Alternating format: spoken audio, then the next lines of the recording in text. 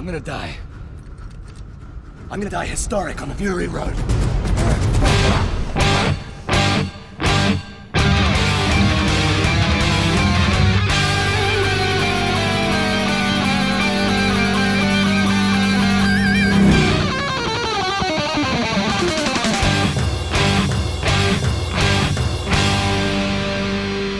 Welcome to the Mad Max Minute, where we remember that not all who wander are lost in Mad Max Fury Road, 1 minute at a time. I'm Rick. And I'm Julia. And today we're talking about minute 114, which begins with the philosophical musings of the first history man, and it ends with financial controller Alastair Jenkins. Wrapping up the week and the movie with us are everyone's favorite Mad Max Fury Road podcasters. It's Yuri Lowenthal and Travis Sentel from the You Are Awaited podcast. Thank you for having us again. And the only Mad Max Fury Road podcasters, I think is what you neglected to say. But yes, well, we'll take but we all know. We all know who we're talking about. The best and the worst, your favorite and least favorite, right here, live. All rolled into one. You're like several slices of a Venn diagram all rolled together into a beautiful piñata ball. It's no one's ever given me a nicer compliment in my life. I feel like I should kiss you right now. That's beautiful. I know you guys have questions, and we have questions for you. So I don't know how you want to run this, but man, do I have questions for the two of you. All right. Well, first and foremost, we need to catch up because we haven't talked to you guys since Road Warrior. And given how Thunderdome was and how insane the entirety of this movie was, how have you guys been? Great. It's nice to sort of jump back into the world of this film because we stepped away. And strangely enough, Travis and I are both going to see Fury Road at the Hollywood Forever Cemetery. They're screening it outdoors in just a couple of days. Oh, nice. This is our warm-up for going back into the universe. Yeah. Although I will say, when we watched the minute, which was just basically the music and a list of people we got to meet along the way. Yep. It was really invigorating, and we were drumming in the air and hugging each other and gallivanting and, spraying our face with silver paint. It was great. It's been a while since you posted something in the feed for You Are Awaited. I didn't go back. I know I'm supposed to be good and do my homework. You haven't missed anything. But did you actually reach the 52 episode mark that you were shooting for? We did. We did.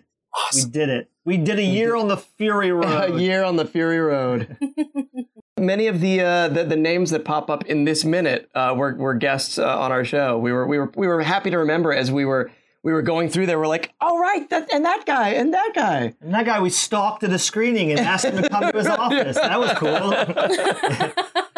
It was a trip down memory lane. The benefits of living in Los Angeles, being in the right place at the right time, sort of situation. And being shameless also helps. That too. Yeah, the best we got is emailing. We email a lot. Yep. Okay, I would argue the best we've had so far was talking to Mark right in week 1. Oh, yeah, and he just fell in our lap voluntarily. Was it Mark Mangini? Who was it? Or Mark Sexton? Mark Sexton. Mark Sexton. Yeah, that guy. He's great. I love that guy. Mark guy. Sexton was the first person to wish me a happy birthday this year in the world because of his time zone. Oh, very nice. Very sweet. I don't even think I remembered. Happy birthday, by the way. Oh, thank you so much. Yeah. Okay. Sorry, I forgot. 3 months ago. It doesn't matter. Mark has been a lot of fun to have in the listener group because aside from people like Shem Herman and Melvin Zed, who are just the fans that have taken hours and days and weeks out of their lives to focus on Mad Max, Mark will come in and he'll just validate something or confirm something or say, oh, wow, Rick, that's a really interesting way of thinking at it, which is his, I'm sure, veiled way of saying, wow, that is a whole load of nonsense, and he should not repeat that. That's Mark. He's the nicest man alive. Like, that's just what it comes down to, which is not what you'd expect given the, the timber tone and gore of the film, but he's just a gentle, wonderful soul. So that's one of the great things about doing podcasts. You get to meet wonderful people and get to maintain relationships with people you admire and respect, and, hopefully they become your friends at some point. Yeah. It's fun to text back and forth with Mark sometimes, and he'll talk about sitting at his desk and looking across the room at George Miller and how he will sit him down and have him listen to episodes of the podcast to give us feedback on what George Miller thinks about us. And it just gives us no end of anxiety to think about. No, I'm not sure. anxiety, nerd boner. Sure. Just a pure nerd boner, man. That's not anxiety. That's excitement. That's great. That's great. If he does it more than once, it means he likes it. If he did it one time and never again, then George would think these guys are jokers, whatever. But if George does it twice, I bet you it means he thinks there's some sort of value. Mark's never told us stories about him playing episodes of our podcast for George Miller, so you're doing something right. Yeah, Mark, what's up, dude? What's up with that? That's Mark right, Sexton. Mark Sexton. And anything to inspire George Miller to make another Mad Max movie, which is looking like less and less likely at any given moment. I mean, it's been, as we're recording this, 4 years. When we first started recording, we were sure that by the time we got to the end of Fury Road, we would be ready to just roll right into a new movie. You're the Game of Thrones of podcasting here. Right, you've killed it. Sure. You've outpaced your source material, guys. I'm so sorry. You're going to have to riff it from here, and good luck figuring out a final season. Do we need to just make up our own new movie? All right. Given how the end of Game of Thrones went, and I can confidently say this because this episode is coming out in December, so if you haven't seen Game of Thrones by now, I know I've said this before, but if you haven't seen it by now, oh well, I'm sorry. But given how the seasons of Game of Thrones that outpaced the book went, I would caution us against doing our own Mad Max movie and breaking that down minute by minute. I agree, although Yuri and I are thinking about a new podcast where we break down minute by minute the new Mad Max movie that doesn't exist yet and just giving our take on it. So we think it might be great. It might be great. I'm in favor of that. I'm sort of not even joking about that as I'm thinking about it. I think you just created our next podcast. All right, there you go. You heard it here I'd love that idea. You know what? You guys do that, and then maybe like 2-3 years after you're done with that, we'll come in and do the exact same material. Yes, but like way more picky. I love where this is going. Yeah. I have been spending quite a while over the course of this season listening to your episodes bit by bit, and every so often I'll come in with some sort of observation that you guys made that we completely missed, and I am kind of attributing that to like missing the forest for the trees. Like we're right in the thick of it in the underbrush, and you guys are taking that more zoomed out look at things. So I love that there are these two sources that people can go to. No, it makes us happy too. I mean, the more people can think about that movie, the better the world is, probably, just because there's so much to think about. Yeah, and I imagine you guys at this point agree that this movie holds up to that level of scrutiny, to a minute by minute. Absolutely, it really does. Yeah. I think we could probably start the movie over and come up with new content. Yeah. Well, that was my question for you, and I'd love to hear, I mean, maybe you can talk a little bit about how the year's been for you. I know it's less interesting to listeners because they've been on that journey with you, but, we're curious to hear more. But I remember when we got to this minute of the film, for us it was this 4-minute film, there was this deep sense of, like, nostalgia already sitting in, and a sort of sadness, a deep sort of sadness that sort of journey was over for us, and also a sense of completion. And the movie leaves you feeling like you've done something or been somewhere, been through something. How are you feeling about coming to this phase of the process? That's kind of a tough question. Oh, yeah? I'm feeling relieved. It's been a long 3 years that we've been working on Mad Max. But at the same time, it's been 3 years that Mad Max has been part of our daily lives. We think about Mad Max every single day in one aspect or another. Whether it's preparing to podcast, whether it's editing, whether it's doing social media. So that's all going to end. Yeah. What are you going to do with your lives now? I don't know. Empty lives. I'm going to take more naps. Yeah. Well done. Rick is not stopping. He already has a project lined up. Oh, yeah. Of course he does. There's that whole extra project that I've probably mentioned before. I don't think I need to get into it on air. But aside from like main feed stuff, we've still got Patreon stuff that's coming out all through the end of this season, and then we're actually going to be doing a couple of more hiatus style episodes after the season ends, watching some movies that we didn't quite get to in between the gaps of the other 3. So I mean, there will be a bit more Mad Max Minute, just not on Mad Max specifically in the main feed, and the Patreon feed is just me reading the books. Yeah. Two things that we, Patreon and social media are things that we definitely did not do. That also 3 things. Might have been editing our show. Right. That's another thing. Yeah. I think that's the most time consuming. I think we spend way more time editing than researching and prepping and recording put together. Well, definitely more than researching. We can speak to that. Yeah, right. We're definitely with you there. Yeah. There's something about epic films, like when you finish the Lord of the Rings trilogy, you come in to the Shire and you feel like you've been somewhere and you feel like you as a viewer have changed. You're a different person after that journey than you were. And I think that, Star Wars Minute, I guess, kicked off this sort of format, unless I'm missing someone and miscrediting this, but I don't think Star Wars has the same sense of journey and fundamental personal change that certainly not these days. Yeah, these days for sure. But Lord of the Rings, and I would argue Mad Max has that. So I think you're in a pretty unique situation to talk about like the staying power and fundamental changing journeyman power of Mad Max. So I'm just interested by that journey you guys have been on. It seems pretty cool.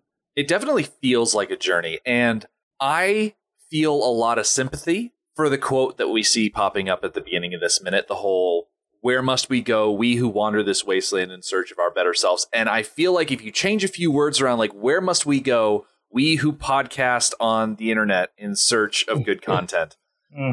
Because, like Julia said, since 2017, January 2017, we've been doing this podcast, releasing episodes 3 to 5 times a week, not including hiatus stuff. And if I didn't have a roadmap that I had written up months ago, I would feel very lost right now.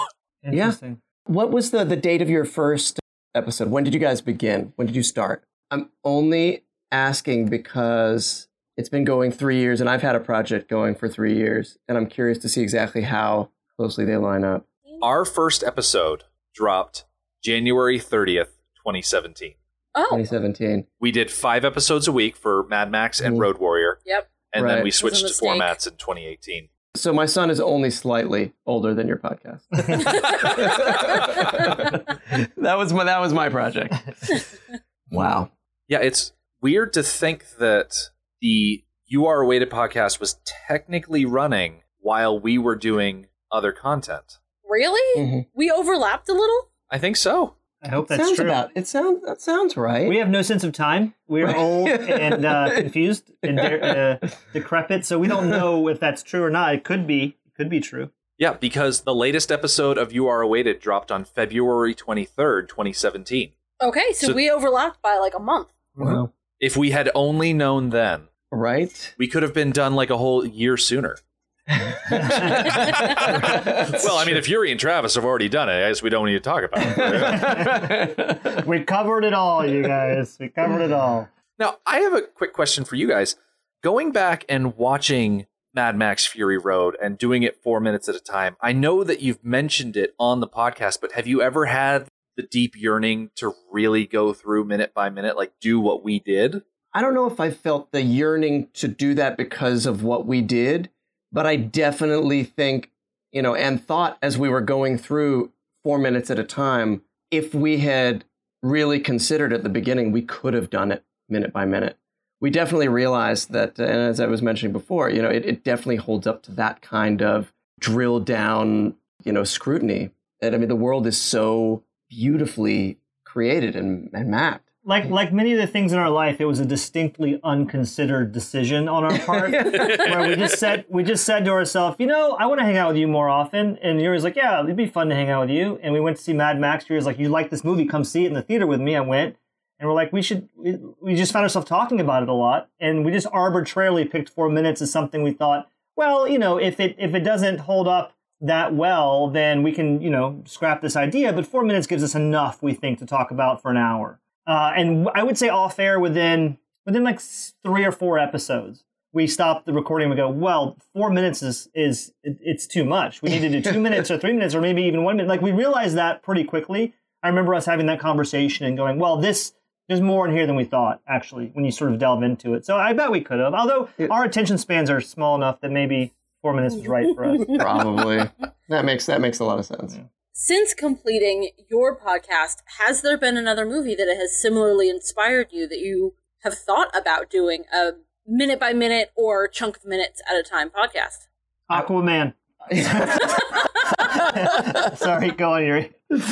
No. And it's funny because we have had this conversation before. What movie should we do next? And there haven't been any that inspired this level of mad love. I have to say, I think it's because of the way the studio system works. Because this movie gestated for 17 years or something, right? Yeah. Yeah. So that's part of the reason why, famously, I'm gonna compare George Miller to James Joyce for a second. Give me a moment here. We'll get Mark to make him listen to this podcast, this episode of the podcast. George, sure. I'm talking to you, buddy. James Joyce famously said, "Ulysses took me 21 years to write. It should take you 21 years to read." The number's wrong, but the quote's right. And I feel that way about this film. That very rarely in LA or in the Hollywood movie system do you get more than 18 months to maybe 3 years to gestate a film, to really have it actively being cooked and baked and filled out and fleshed out.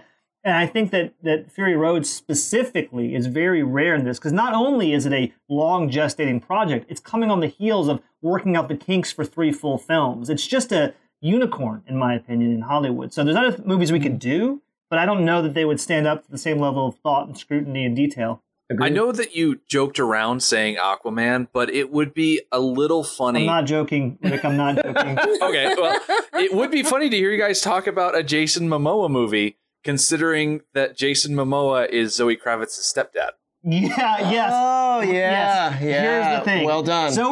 Let's revisit Zoe Kravitz. Let me just take a second. God damn it, Rick, I can't believe you opened this wound. Julia, it was cold that day. It was cold every day. I have a lot to say about this, obviously, but she's, of the women in the film, including, I would say, maybe even Charlize Theron, she has had a massive career upswing since Mad Max Fury Road. She is the wife to take off, it seems. And I don't fucking get it. Sorry for cursing. I don't get it. I don't get it. I don't get what happened. Why didn't Toast the Knowing go get a career? Riley Keough seems pretty great. Well, Riley Keough has worked a lot since but not then. like Zoe Kravitz. She's on covers of magazines. She's bland. Well, have you seen her in anything since then? I refuse. There's shows I want to watch that she's in. I refuse to watch. Yeah, I have no interest in following her career. Isn't she in Pretty Little Liars? Yes. I don't know. Yes, Maybe. she is. Yes, she is in that. Okay. I know what she's in because I have a problem, but I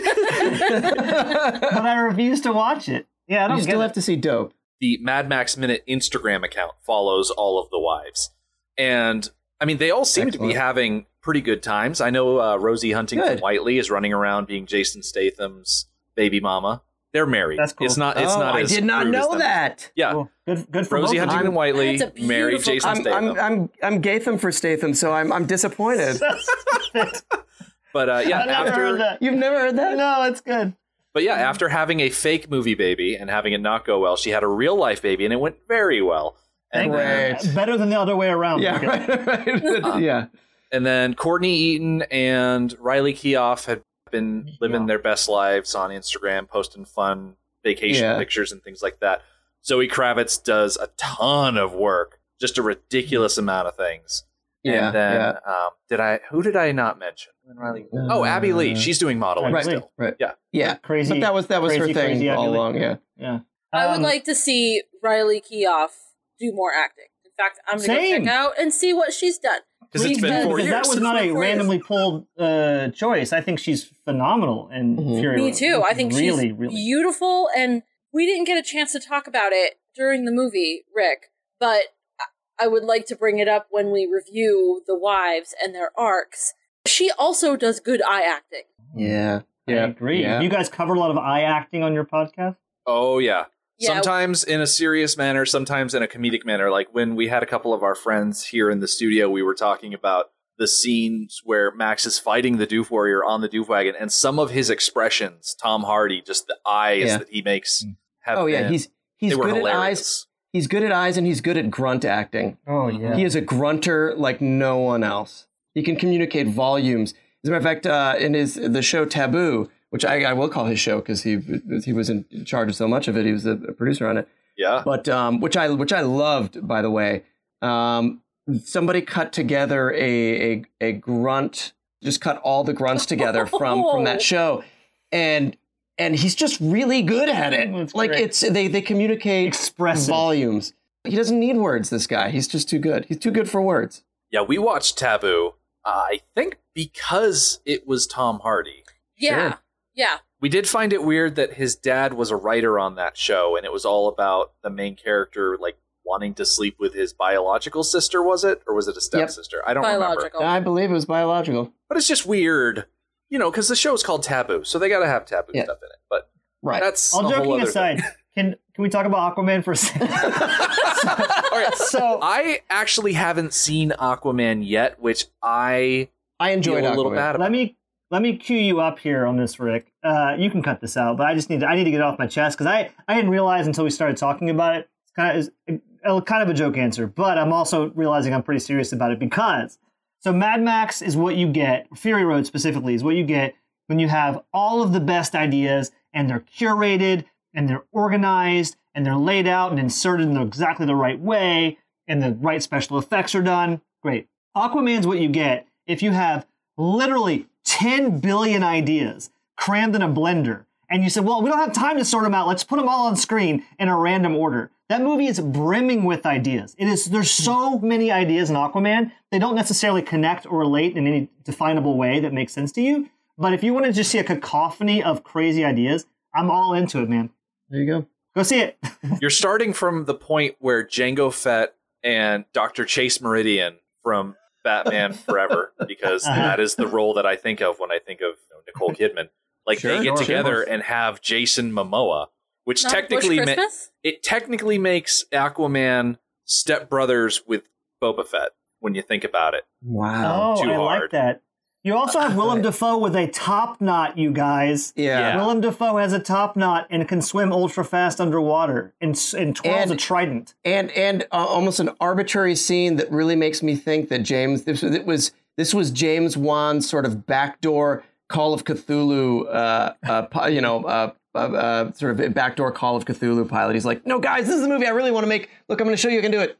Yeah. I love it. Go see it. Also, Julie Andrews is the voice of a sea monster, you guys. Yeah. What are you doing not watching this? Yes, why are you not watching this movie? Yeah. Julie Andrews is the voice of a sea monster. Dolph Lundgren. Oh, okay, God. Is Dolph Lundgren the voice of a dolphin? No.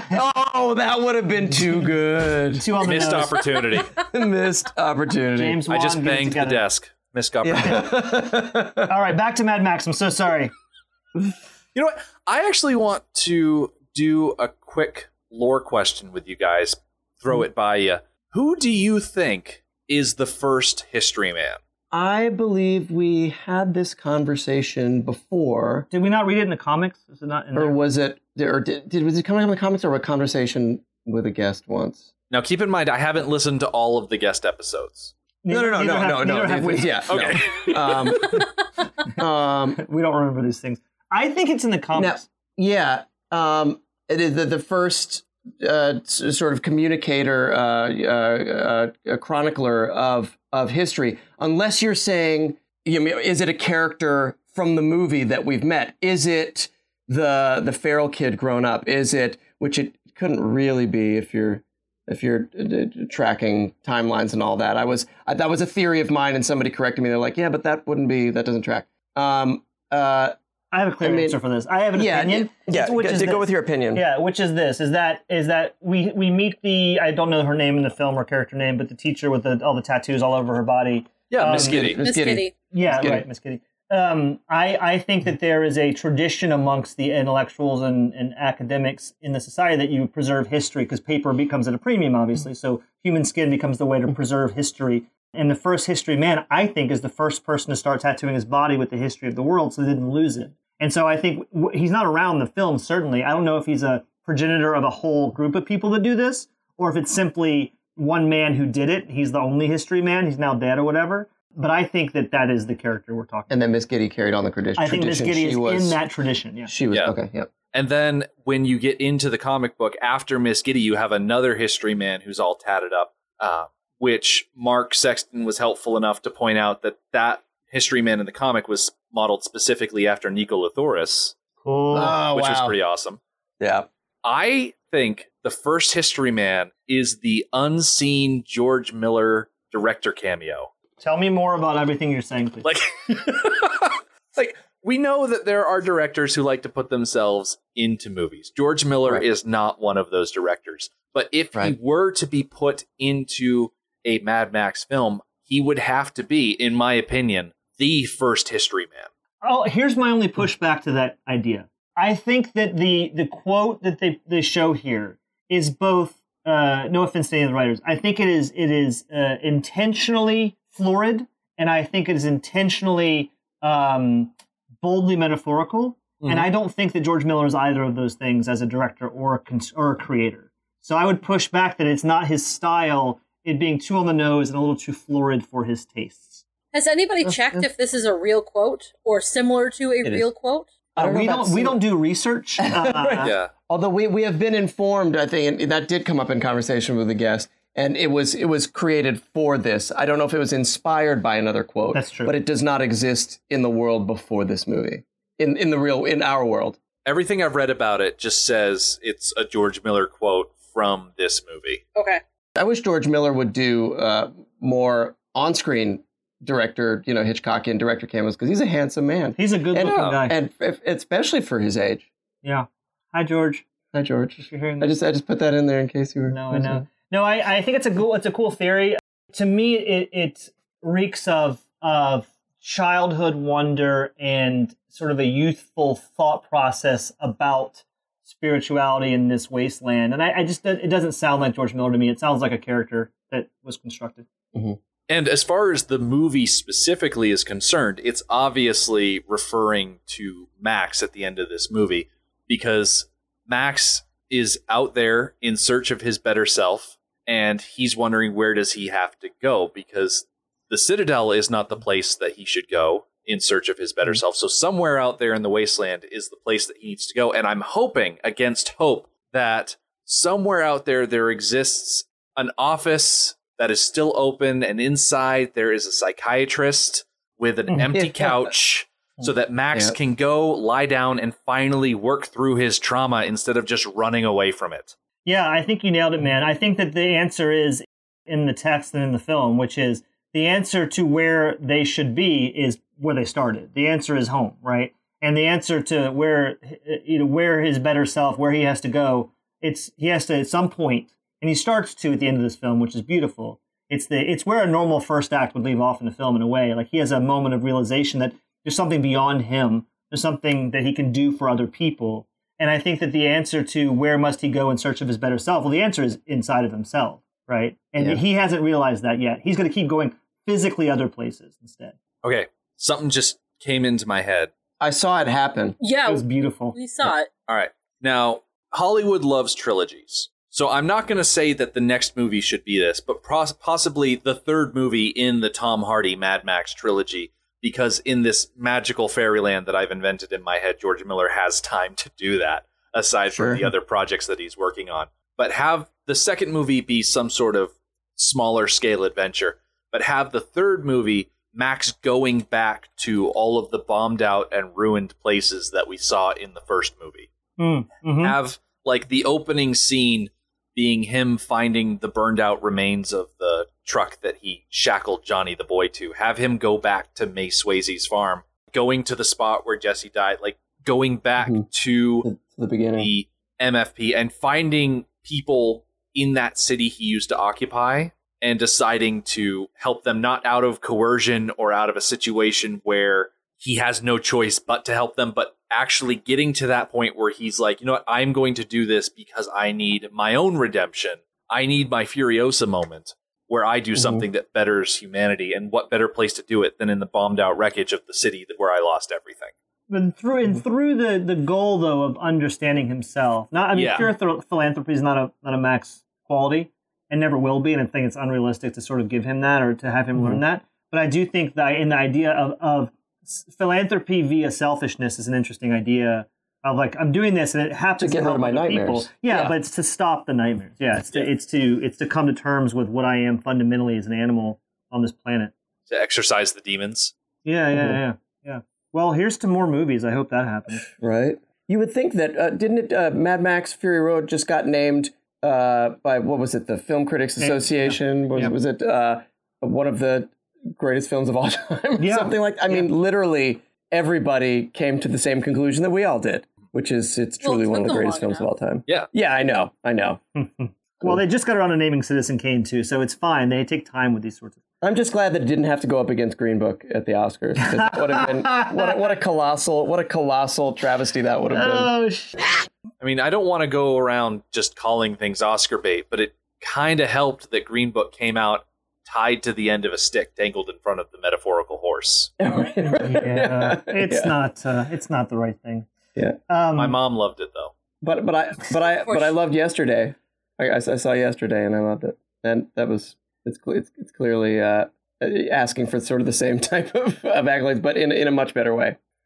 Now, if you had to spitball or imagine your ideal Mad Max movie to follow up Fury Road, not to be a prequel or anything, but to follow Max's story forward, do you have any ideas or visions of that? That's hard because I always imagined that next movie would be a Furiosa movie. I think we all were sort of led to believe that, but I don't think it. I mean, if the next film was just a purely Furiosa film, it wouldn't be a Mad Max film anymore. It'd be in that world, but it has to be about his journey.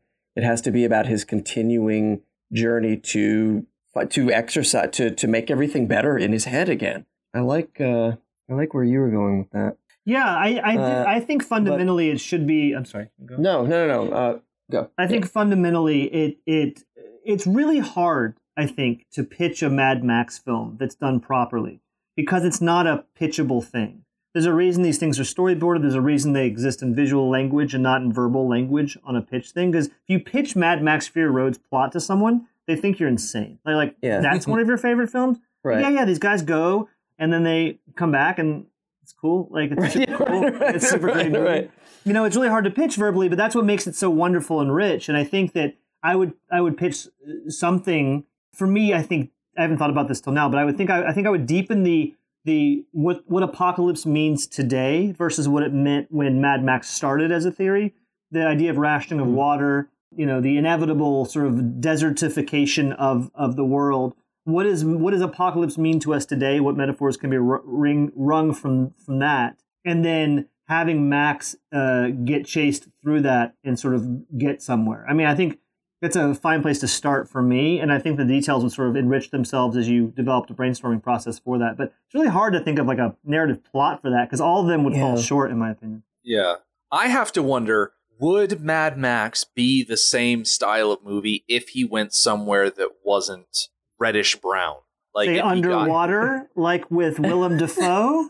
Well, maybe not underwater, but maybe take an idea from the Avalanche video game and put him out in the dried up ocean. Like, there are vast spaces in the video game where you're driving through bleached, dried out chunks of coral. And the settlements are inside of giant ships that are just left on the ocean floor. Yeah, that's cool. Right. That'd be fun. I bet you're onto something there in terms of a set piece, at least, or something they could do in that new one. Because we were talking when Furiosa was talking about, we can make it 160 days. And we were talking about, okay, well, if you go 7 miles a day for 160 days, you can get to mainland Asia from Alice Springs, which is arguably the center of Australia. Mm-hmm. I know it's not the exact geographic center of Australia, but whatever. You and I really are detail-oriented guys, so we care about those things. Go on. But I don't know, is the setting that we saw in Road Warrior, is the setting that we saw in Beyond Thundernova and Fury Road, is it that linked to the Mad Max style that you could not pull him out of that somehow? I'd love to see it tried. Could he go to somewhere like Vietnam? Yeah. I worry about it becoming Rambo or something in terms of like on the nose metaphors about conflict. So I like that there's a vagueness to the metaphor that invites you meeting it halfway. You know, metaphors that are too clear don't meet you halfway because they've already gone 90% of the way. You have to like just understand it. And I like the sort of intentional obfuscation of the thing when ultimately it's just a story about a guy. And sure, you can project all this stuff onto it. Maybe it's there, maybe it's not. But that's art that makes you work is better art, in my opinion. I would say. Could you imagine it in a different setting? Well, what I mean is I think physically a different. I mean, without saying this country, that country, whatever, or this. Well, the seabed, I think, is a wonderful idea. Yeah. It's a wonderful sequence. But I would see that as almost tertiary to the pitch of the film. Like, I think it would just come after what is going on with Max first and foremost, and then what does death of the world and apocalypse mean on a global scale to us as people, fundamentally as a society, and then like locations feel like they fill in just like the background noise in a way. Mm-hmm. One of the hallmarks of this movie is the visuals and how saturated and overwhelming and almost emotional they are. That's George Miller, that's Margaret Sixel. They are taking what they have and making it fantastic. And they could do the same thing in any post-apocalyptic setting. Yeah. I think visually it's going to be stunning regardless. I mean, Yuri and I watched the trailer for Mad Max again before we started recording. Tears. Just to fire us up. Just like boners and tears over here. Boners and Tears is the name of our next podcast. Starring Yuri and Travis. It'll be our new Grindr podcast. Yeah, and it's funny. I had a conversation recently with one of our previous guests, Joe Lynch, about the color version and the black and chrome version, and it's an easy choice for me. I really enjoyed the black and chrome version. It had a different feel. I felt different emotions when I was watching it, but I would choose that oversaturated, super amazing thing that he did in Fury Road over, even what George Miller says was his original idea and was the purest, whatever. There's only one choice for me. Yeah. Part of the visual language of the film is it tells you, without ever having to say it, that, we're in mythic, iconic territory here. Like, when Gandalf rides down this, and at the end of Battle of Helm's Deep on his horse, with the lightning coming out of his staff, basically this massive light, you're like, we're in iconic myth territory. If you didn't know it from the dragons and stuff, but like the visual language of the film, I think is really important because it lets you know we're in a heightened reality here. Like we're in grounded, fucking gritty territory, but also these colors almost don't exist in nature in certain ways. And this is a myth. This is bold, big, larger than life storytelling. And that language is important to me because it's not the language of the first Mad Max, in my opinion. No. I think it's a different visual language. It says something different about where we are and what we're doing in a story. Yeah, agreed. Yuri agrees with that. I agreed. Make a note that Yuri agreed with me. For once. Yes. Well, it's on public record now. Exactly. You guys recorded are we recording this? Not yet, no. Oh, we should probably hit that record button. Oh, right. All right, start over. Hold on. Welcome to the Mad Max. Aside from the obvious answer of having Mad Max crossover with Aquaman, is there a series that you would like to see Max stumble his way into? I know that we joked around a lot on this podcast about, Max just has to go to New Zealand and he'll find Lord of the Rings, or he just has to go such and such a place and wizards are real, like Harry Potter. Like, sure. Is there anything that stands out to you two that you'd like to see overlap? Maybe not in a serious way, but maybe just in a fun, let's see what happens. Yeah. I'd like to see him fight Creed. That'd be kind of a cool thing. Their fighting styles would be pretty different. I almost feel like for me that the isolation of Max is so part of the character that I could watch a movie with just Max. Like I really could fundamentally watch that and be like Castaway. Like maybe it's Max and a volleyball. Like that's what I'm pitching. That'd be cool. Or Max and Batman, because they're both such similarly minded, like, deep, dark, troubled guys. They would just they'd just have they'd just constantly be trying to outgrim each other. Outgrunt each other. It would have a very different feel, but the idea of having Max all by himself kind of reminds me of Tom Hardy's movie Locke from 2013, where it's just him in the car. Yeah, which is delicious. Right. I love that movie. It's definitely on our list. With Creed in the back seat. Yeah, working out doing crunches. Right. Max is working as an Uber driver. Right. That's great. We could call it Moober instead of Stuber. That'd be good. Did you hear? I'm sure you guys covered this on your podcast, but just in reference to something you were saying earlier, Chris Nolan in 2 movies cast Tom Hardy for his eyes. Like he's a great eye. Yep. Go back to your eye acting point. That as the pilot in Dunkirk, and then obviously Bane. But more specifically, he's like, we need a guy we can just see the top half of his face, and it doesn't have any lines really. Strawberries are packed with fiber. You can only see my eyes. It's enough. Is that a Tom Hardy Metamucil commercial? That's it. What was that? Metamucil. Keeps you regular. Regular. Don't live your bowels in the shadows.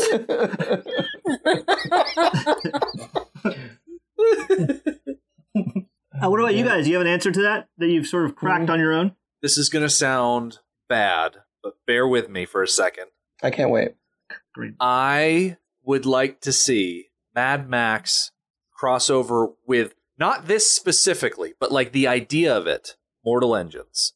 Now, hold on. Okay. In Mortal Engines, the whole idea is that you've got a rolling city. Mm-hmm. I would like to see Max discover a rolling city sort of place.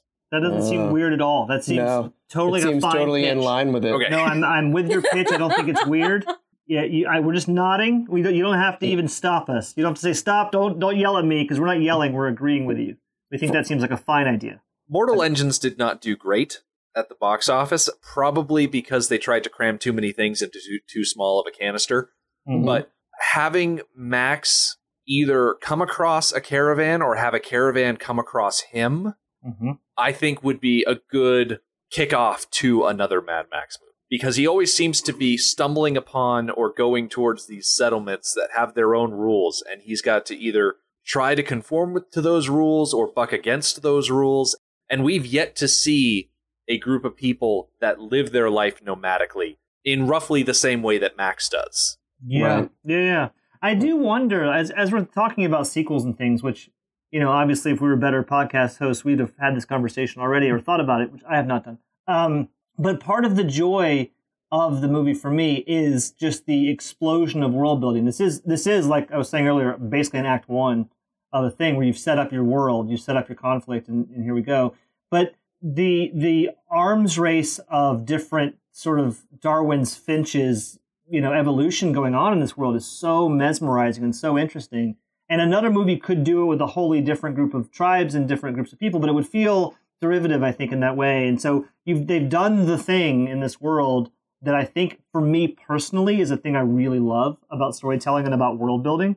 That I wonder if the unwelcome insertion of plot into the equation would really, get me, frustrated or maybe make me enjoy it less. Possible. I don't know. I'm sorry. I'm sorry to say that. I've got another one. Max and Deadpool have to team up. Oh. Because they're so it's just so temperamentally and character wise, or Deadpool would drive Mad Max mad. He would. That's funny. A buddy road movie. Buddy road movie with Deadpool and Mad Max. That makes a lot of sense because you can't kill Deadpool. So who's going to survive the apocalypse?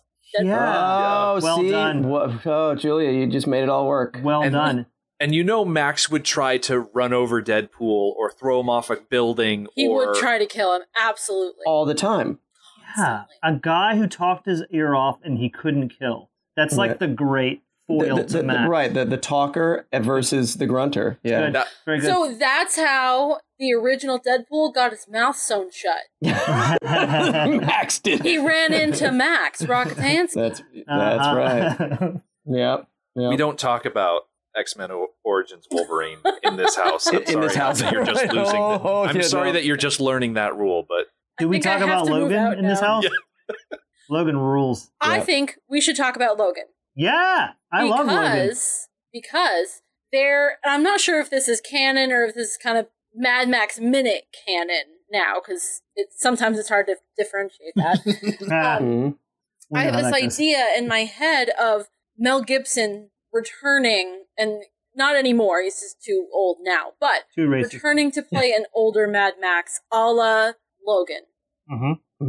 I like this. A Max that has lived his entire life, who has never dealt with his issues, who has one last chance to find peace, to find something. Much like Mel Gibson. Yeah. Did you guys see Dragged Across Concrete? Holy crap. Were you really as offended as no, I just felt it. Like, oh, okay, yeah, no, me too. I liked it because I know a lot of people were offended, and then I saw it, and I'm like, I don't. Well, it's supposed to be offensive. Shut up, people. Yeah. We haven't seen it, but I do have a copy of it sitting in my download folder. Okay, clear off 4 hours of your day, because man, it's a long movie, and just buckle up for a weird movie that people hate that I thought was gross and cool. Yeah, it's gross. I mean, that movie is a gross racist mess. And I kind of like it. Not because I'm racist, but because I like seeing... I like it the way I like Boondock Saints. which is like, boy, that's a disaster of a person.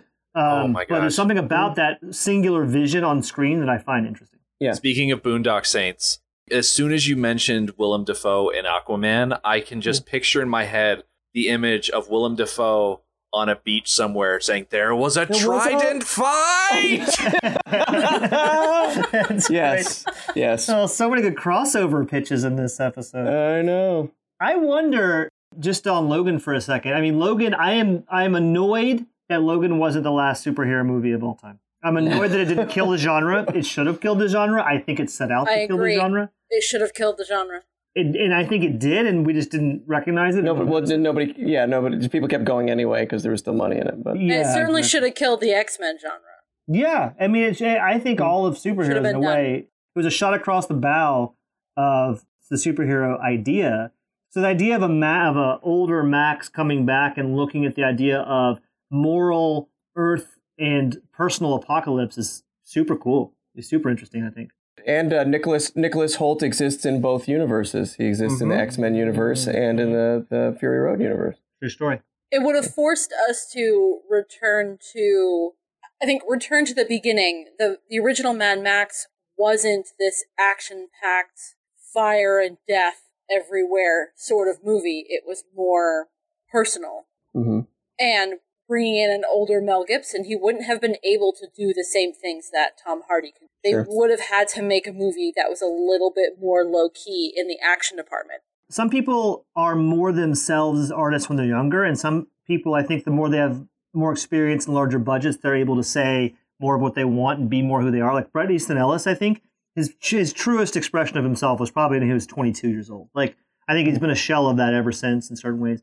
But I think George Miller is really refining the thing he fundamentally wants to say and the experience he wants to provide to people as he gets older. So I expect, whatever form it takes, that if there is another Mad Max, I have to think it'll continue to be better and better. I just trust that process. Now that we've brought it up, I would love for Tom Hardy and George Miller to take like a week and shoot a Mad Max version like Locke with just Max in his car for the whole movie. Mm-hmm. All of a sudden that's I like just as a sort of like a bridge movie between the last movie and whatever the next thing is. Mm-hmm. Just as like a little one-off. Yeah, and maybe the person in the movie who dies is Zoe Kravitz, and it could be a great there'd be a great full circle.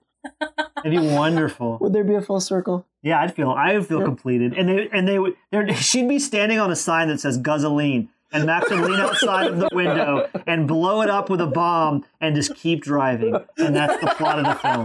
The end. I love the idea of a just Max movie or short or anything. Most of his life has been spent alone, and we just kind of duck in when something interesting happens to him. Yeah. But there's something to be done there for sure. Most of his time is spent alone. No, I'm with you. I legitimately am pitching that as a real idea. And the ghosts of the people from his past would occasionally show up in the back seat to talk to him. Nux would show up, and I'm like, yes. They would all be there because they're all in his head. I mean, arguably all of these characters are in his head, from a certain perspective. And Fury Road has shown us that he does hallucinate, and he's haunted. Yeah. He's got a certain level of psychosis going on. Yeah. Mm-hmm. Who would you most like to see come back as a ghost to torment Max? Are you kidding? That's the dumbest question ever. Okay. Jesse. Jesse is the obvious. Yes. Can I ask a question? Are you guys a couple? Because I really felt like I got a sense into what your home life might be like, and I love it. I love it so much. Julia and I kind of have what you two have, except there's less high-fiving. Can I suggest maybe we need to introduce it? Can I suggest more high-fiving? High-fiving is really. If we weren't tied together via headphones right now, we would high-five. But I can't imagine it would work. We're already cheek to cheek, and it would be possibly dangerous. Yeah. I don't know. I could think of some people. The helicopter pilot would be cool. That guy's cool. Yes. Into that guy. Which version? Him from Thunderdome or him from Road Warrior? No, him from Thunderdome. And then also the blind saxophone player. Right. I was wondering who was going to pick bring him up first. You or me? Yeah. I had him on tap for a second and then lost it. Yeah. Who else? Do these people have to be dead? Oh, good question. No. Or No, can I they don't still think be so. alive and they just his own personal ghosts? Still alive. Yeah. I would definitely love to see Goose come back, but like have it be. You remember in I think it's American Werewolf in London where his buddy comes back, but he's all like scarred As up. a Like remnant. bring Rip back and Goose Dunn. Rip and as Dunn, yeah. It would a have to be the hospital goose that Max could not look at. like Yeah. the beef jerky Goose. Beef jerky goose. Yeah. Which applies to 2 different movies, actually. Yeah. One Goose is objectively better than the other. I'm sorry, Top Gun. Anthony Edwards is pretty great. But Yeah, In but he's Miracle no Steve Mile. Bisley. yeah, I left off the second half of that sentence. Anthony Edwards is pretty great, ... rarely. Who else? That's a good game. People we missed from previous. So first movie, obviously, Jesse and Goose. Mhm. Nobody cares about Sprague. Yeah, well, Sprague barely contributed to the first movie in the first place. The most extreme thing he did was play with a loaded gun in the middle of the living room. And get over it. I'd love to see the feral kid from Road Warrior, but with like a fully advanced vocabulary. So like The grown-up feral kid. Yeah, but he's grown up but the form of him is still the feral kid, but he can communicate. Yes. Oh, is the guy at the end of Thunderdome? Is that anything to do with the History Man? Sorry, I'm going back to the beginning of the podcast. Where they're all in the building, in the blown out building with the kids. Is that connected in any way? Oh. Like Savannah? Because they're teaching they're teaching the class. Yeah, it's like part of my brain's been working on that the whole time. Sorry. And she was telling stories. Yeah. Well, that's a different kind of history keeping. I'm going to say no because they practice an oral tradition and the history men and women of more of the citadel part of the continent practice a tattooing tradition. Yeah. Right. At some point it mutated, or you think one changed into the other a la Plato, or do you think it is a different track? I think different track. Yeah. Cool. Well, I think it would be interesting to reincorporate the tribe who left Savannah's group. I know we joked a couple of times during the regular season about Max being buried in sand and then Savannah walks up again because she had to leave the city or something like that. But according to Mark Sexton, specifically, the tribe that left are still in Sydney. They just happen to be living alongside the Buzzards. Huh. Because the Buzzards also live in Sydney. They just live underneath it. Right. In that old bombed out mall. Can someone who's listening cut out everything Mark Sexton has ever said from any podcast he's been on and just string it together and transcribe it and publish it as a book that's like a history of Mad Max? Because I feel like he has all the answers. He just doles them out sparingly. Some sort of stingy wizard. Yeah, I'm a little Mark miffed. Sexton, stingy wizard. Yeah, business card. I'm a little miffed that there is info from Mark Sexton on the IMDb page of the next Mad Max movie, and he never mentioned anything about it to us. He's a weird occult wizard who is just holding back things from us mortals, and I hate it. Or he's about to call us after he listens to this to say that all that is bullshit and that he. I hope so. I hope none of those it's not things all can be bullshit. attributed to him. Yeah. Either that or he's going to call us to let us know that Warner Brother assassins are coming to track us all down. Right. You delete that episode We've right broken now. some into some Steven serious is NDAs. already dead. Yeah. By the time you hear this podcast, the 4 of us will be dead. That's great. Oh, what if we are dead when this comes? That'd be really sad. If Yuri and I are dead when you guys hear this. We'll play some nice memorial music at the end. Yeah. Well, no, we can't because we'd be dead too. Like I said, we're recording this in June. Yeah, that's why you gotta get it edited and in the can and posted to drop in December. Yeah, do that in case we die. This is like the Blair Witch That's Project. why You're we gonna have to get find all the editing done before we go recordings on later. vacation in August. Found footage podcast is funny. That's too much. That's too much. Too much. Either way, here at the end of this episode, is there anything that you would like our listeners to go check out that you've been working on or that is just out there that they can listen to, aside from the You Are Awaited podcast? I have another podcast called Does Your Favorite Movie Suck? ? Does Your Favorite Movie Suck? Yuri's been a guest on that before and probably will be again at some point. It's great if you like movies. It's revisiting classic films from the 80s and 90s that actually might suck. It's And it turns out some of them do. But not all of them. Not all of them. Some are actually wonderful. Oh, George Miller does. Yuri's on the episode where we reviewed George Miller's Twilight Zone. Mm-hmm. One of the 4 in that right. movie. All right. And that's a very good episode if you want to start there somewhere.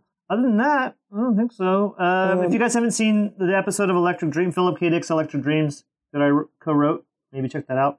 Mm-hmm. And if you can find it, it was much more exciting watching it live. But Orbital Redux was a show that I did for Geek and Sundry end of last year.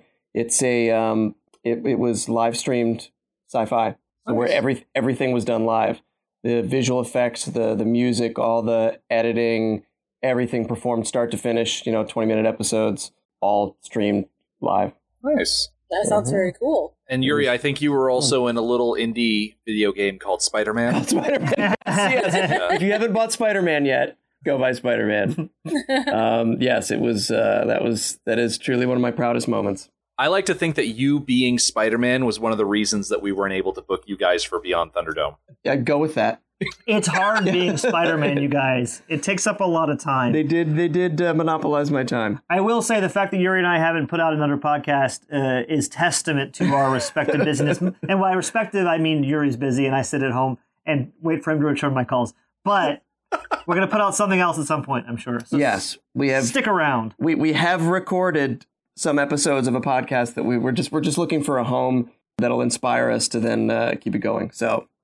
Well, if you get around to releasing said episode, just let us know and we'll try and signal boost it any way we can. Thank you. We absolutely will. You guys are great. Yeah, thanks for having us on. This is super cool. And I'm excited for the impending close of your journey, but also sad for you. I think in the whole world, we're the 2 people most closely able to understand the excitement and sorrow and all those wrapped up mix of feelings that you're probably starting to feel. So we, from 2 hosts to another, we applaud you and we understand, and we're excited that you come to the end of this journey. There's the applause. There's the applause. Or that, and a high five. Hup! Yeah! Yeah. It's been great having you both. I'm so glad we were able to reconnect after all of this time. Same. And as for our listeners, we are going to be coming back on Monday. There are more credits to watch and for us to completely ignore, which means that it is going to be time for us to do our analytic episodes. So come back on Monday to hear us talk a little bit more about the title character of Mad Max Fury Road. The Mad Max Minute podcast is a fan project by Rick and Julia Ingham. The Mad Max franchise was created by George Miller and Byron Kennedy, is presented by Kennedy Miller Mitchell Productions, and distributed by Warner Brothers. Mad Max Minute is produced and edited by Rick Ingham. Our opening music is Verdi's Dies Irae by Daniel Bautista of danielbautista.com. Our home on the internet is madmaxminute.com. You can follow us on Twitter at madmaxminute, like us on Facebook by searching for Mad Max Minute, and join our Facebook listener group, Mad Max Minute Beyond Microphone. If you'd like to support the podcast, visit madmaxminute.com, where you can see what's in our TeePublic store, join our Patreon, or even donate to the show to help us keep the tanks full. Thank you for joining us for minute 114 of Fury Road. See you next time.